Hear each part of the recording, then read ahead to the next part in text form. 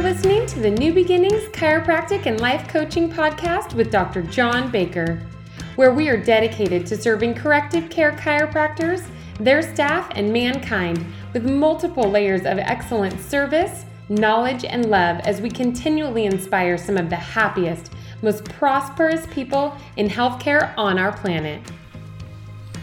This topic today, July 21st, 2021, so 7/21/21, is a bit of a recap of pretty much everything we've done for the last 21 years and a bit of the update of what we've advanced to.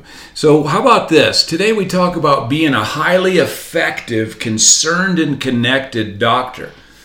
See, thinking back to Fred Barge, we might even put dash doctor.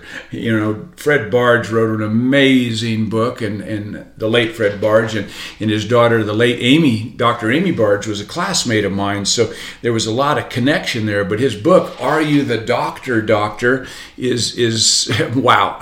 I mean, I think instead of a diploma, every DC should get that. And I have to tell you, CAs, you need to know everything the doctor's doing, because that way you can help him or her do it better by understanding what's happening. And so when I think about being a highly effective, concerned, and connected doctor, I really think about the daily visit. You know, in the daily visit, the ideal situation would be to never talk about yourself or mention yourself. It'd be only to talk about what would, if you want to have a overall topic, what would allow you to serve more people, work less hours, make more money, have more fun. Subcategory on the daily visit would be helping the human being in front of you suffer less. And that's a lot of things. That could be adjusting. It could be adjusting above the atlas. Sometimes our patients need a little help in that area. It could be nutritional advice. It could be exercise advice. It could be come to the orientation again, even though you've been there 4 times in the last year. In other words, make it all about the human being in front of you. We know very well at New Beginnings that every visit should have 6 components.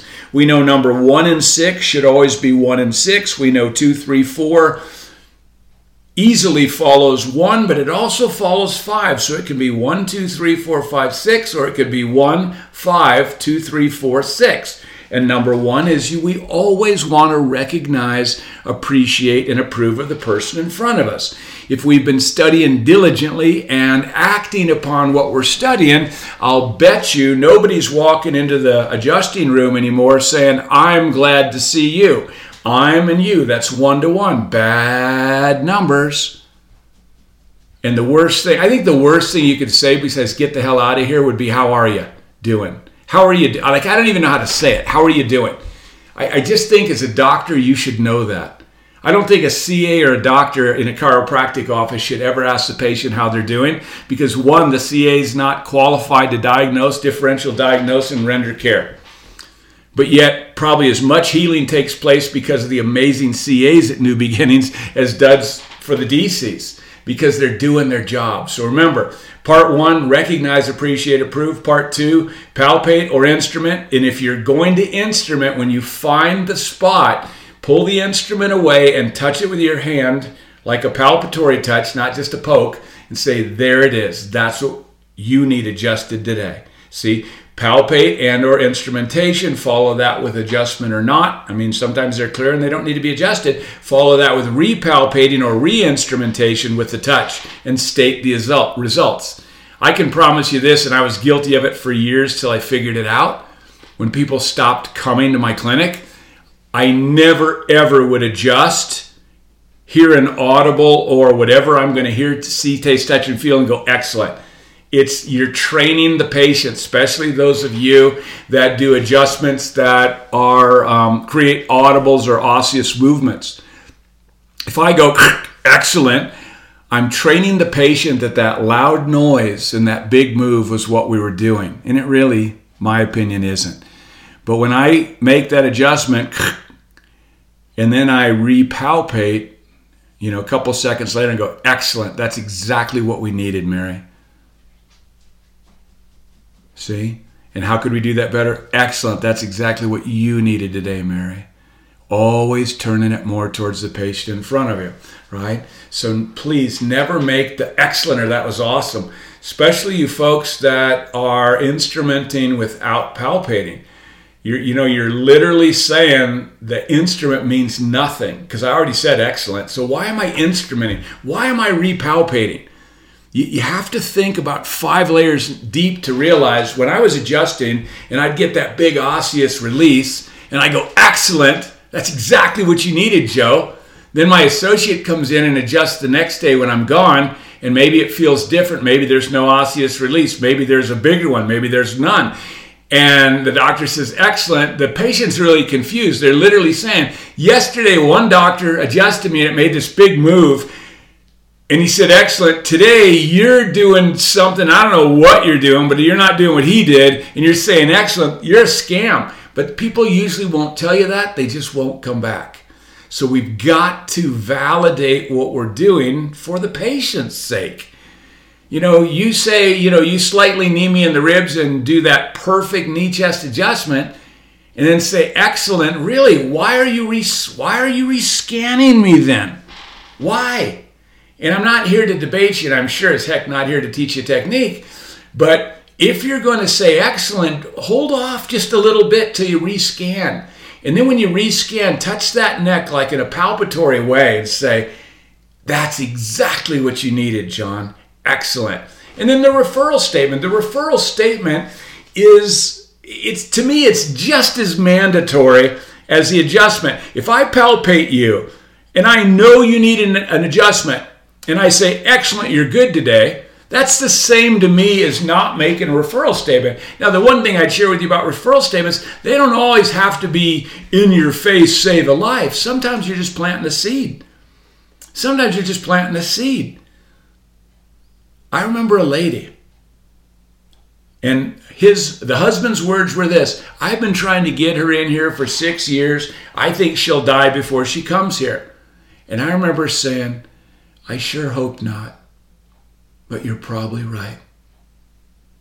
And then he was on maintenance, obviously, at 6 years. And a week later, he came in, and his wife happened to be a 42-year-old barrel racer, which is, an equestrian who races around barrels in the rodeo circuit, and she was actually a pro. And I said to him, and this was incidental, this is how I figured it out. I said to him, you're not going to believe what happened yesterday.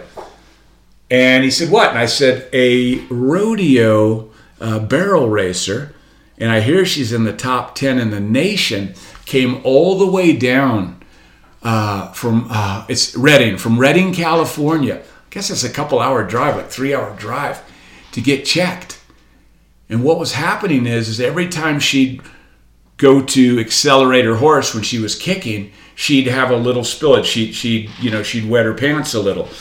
And the chiropractor up there, and it's sort of classical. He's a great guy, but he said, I worked on her for 6 weeks and nothing's changed.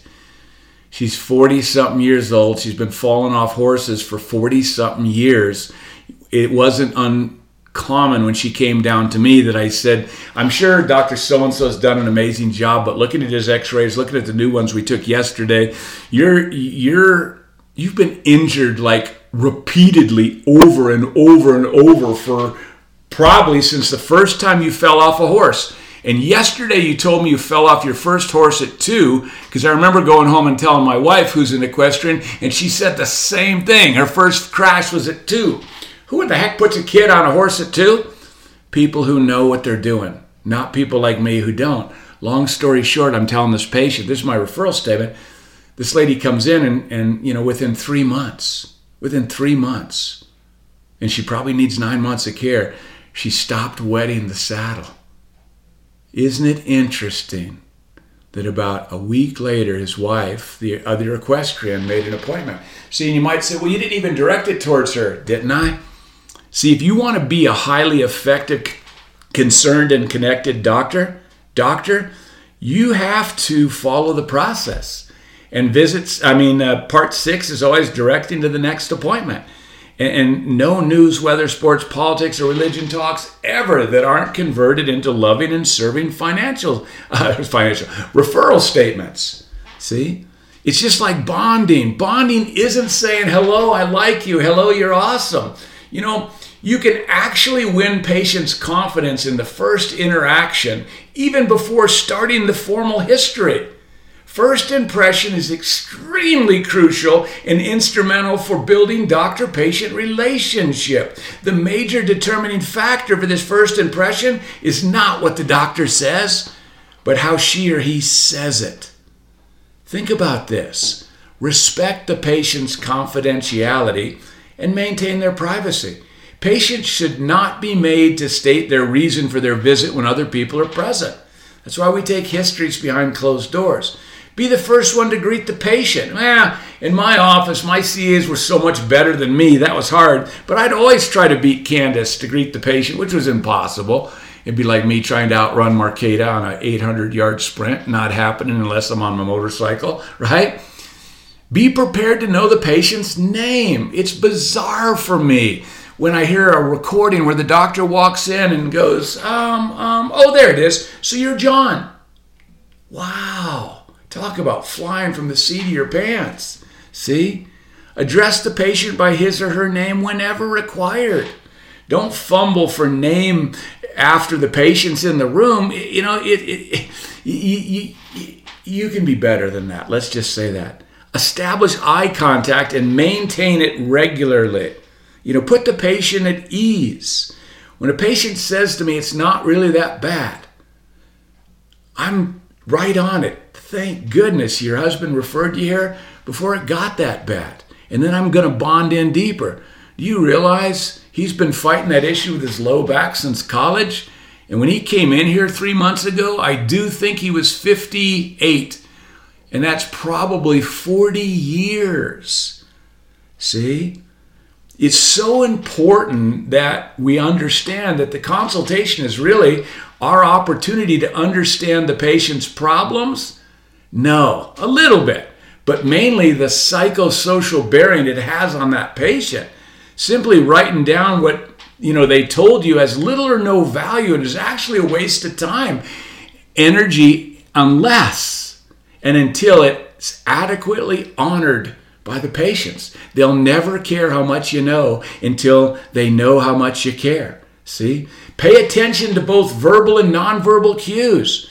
Have you ever seen someone look at you saying a yes question and their head's going left and right, which means a no body expression? That's telling you there's confusion.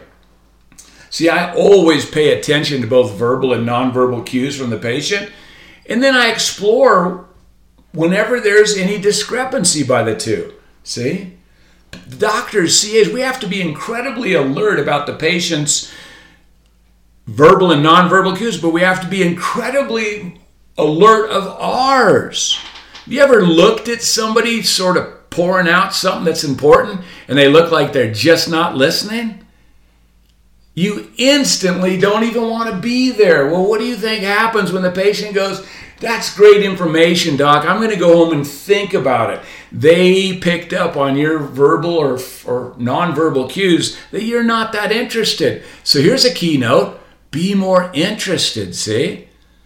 Be more interested. We always want to provide information on what the patient wants to know, but the real key is to promptly respond and find out how it's affecting them. See, when Mary comes in, I'm not treating Mary's neck pain or headaches. I'm serving Mary. And if I serve Mary and her adjustments allow her body to do what's right, Mary's body will fix or change or alter or improve the neck pain and headaches. It's not me. See, we want to really, really get that. We want to really, really get that. Think during consultations and reports of the word class. C, context or setting. L, listening. A, acknowledging emotions. S, strategy. S, summary. Think of class. For class, I think of this. Physical space. Well, the consultation and report of findings room is set up exactly the way we set it up for a reason. They're sitting in the chair closest to the doctor. There's another chair there for their significant other. The doctor's not behind a desk. The doctor's not right in front of them. The doctor's canted off to the side. They're staring at a bookcase full of books on healthcare. They're staring at a wall full of diplomas. They're watching a very nice flat screen TV that introduced them to what's happening. And then you walk in. Your physical space is so important. Your body language is in that too. You know, if you see somebody that's scared and you lean into them, they will back up. When I see somebody scared, I back up so they don't have to, and I work with them, see? Then you get to listening skills. Ask open-ended questions about them, not the symptom, see? How do you even manage with this going on? How does this affect your life? See? When you're talking about listening, allow the patients to speak without interrupting them. See, if you say, well, gosh, they just go on and on and on, you're looking in a mirror. You're getting exactly what you're giving. See, clarify. I clarify all the time.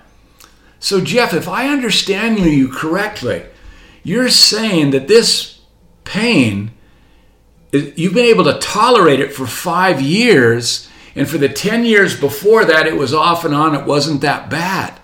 So it's definitely getting worse. See, if you miss that it's definitely getting worse, they think this is normal.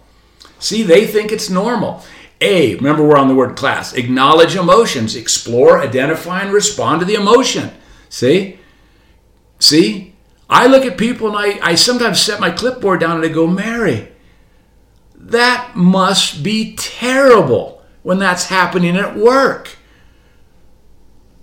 Mary, most people with your amount of pain wouldn't be upright and doing what you're doing. I applaud you. See?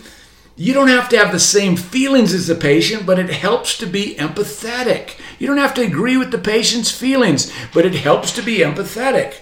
Think about that. S, the first S, right? Strategy, propose a plan that the patient will understand. That's why the New Beginnings letter Z is so important. See? That's why at the end of the consultation, we tell them everything we're going to do. We don't ask. And I know some of you that don't get it go, well, I would never do without asking. That's why you're not helping as many people as you could. See, if I say, would it be okay for us to go into the exam room now? And would it be okay to take x-rays? I think that's going to lead to, what's it going to cost? And because I don't have people ask what it costs hardly ever, it's because I'm so concerned, I'm so connected that when I direct, it's a logical sequence of events. That next we're going to go into the exam room. We're going to take you through a thorough examination based on what you just shared. We're going to take specific specialty stand-up weight-bearing x-rays based on what you just shared. Then we're going to send you home. This afternoon, we'll develop, study, and analyze the history, the exam, and the films.